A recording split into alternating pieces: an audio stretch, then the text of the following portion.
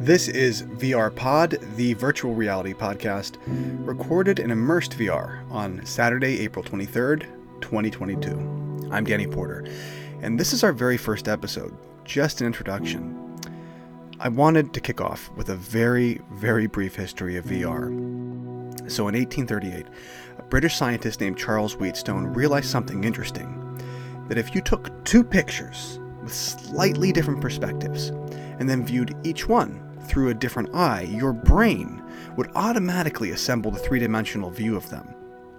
It was a simple yet foundational realization because it led to the invention of the stereoscope and the art of stereography. Anyone millennial or older recalls classic Viewmasters. The principle is the same. At its simplest, what you're looking at when you pick up Google Cardboard or any headset at Walmart, anything you drop your cell phone into is really just a split-screen stereoscopic image. So think about that.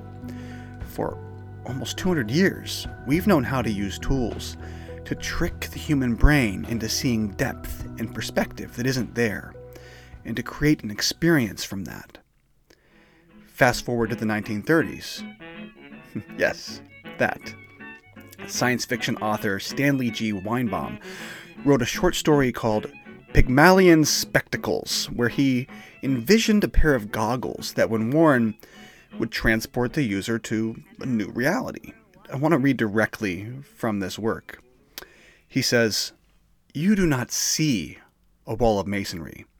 You perceive only a sensation, a feeling of sight. The rest you interpret. Now listen, a movie gives one sight and sound. Suppose now I add taste, smell, even touch. If your interest is taken by the story, suppose I make it so you are the story. You speak to the shadows and the shadows reply. And instead of being on a screen, the story's all about you, and you are in it. Would that be to make real a dream?" His colleague replies, "Well, how in the devil would you do that?" How? But simply, my magic spectacles. He goes on to describe how it's done. And the character Dan describes entering an entire world of immersion as he puts on the goggles. Sound familiar? This was written almost 100 years ago. It wasn't until 1968 that Even Sutherland invented the first head-mounted display system. So we'll jump forward to the 1980s. Ah, yes. By the late 1980s, NASA was actually using headsets with head tracking to train astronauts. And in 1989, Jaron Lanier would coin the term virtual reality for the first time. Now, there are efforts in the 90s by Sega, Nintendo, the widely panned Virtual Boy's release to making consumer VR all but a pipe dream. But it's around that same time that Neil Stephenson writes the book Snow Crash. If you haven't read it, this is a great dystopian novel where the term metaverse is coined for the first time.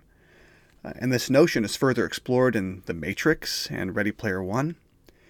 But it was only in 2012, just 2012, we're thinking Obama's re-election, that the Oculus Rift Kickstarter came out.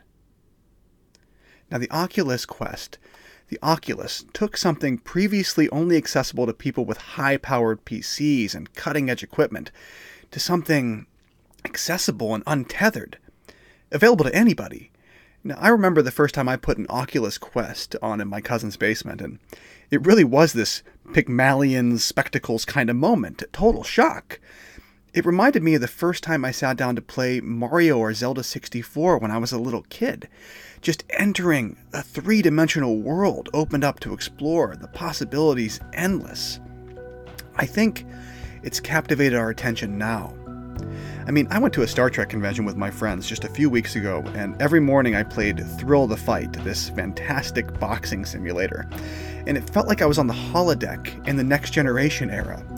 I use my Quest 2 now for my job, for my grad assignments, using immersed VR, where I'm recording this, to project multiple screens from my MacBook into a virtual space, something I'm doing right now.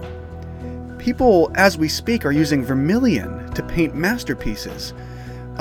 An art previously inaccessible to many because of the cost of canvases and paint is now something they can try. So I've come up with this podcast because I see so much potential here danger here, the way things can go right, the way things can go very wrong, and I want to dig in.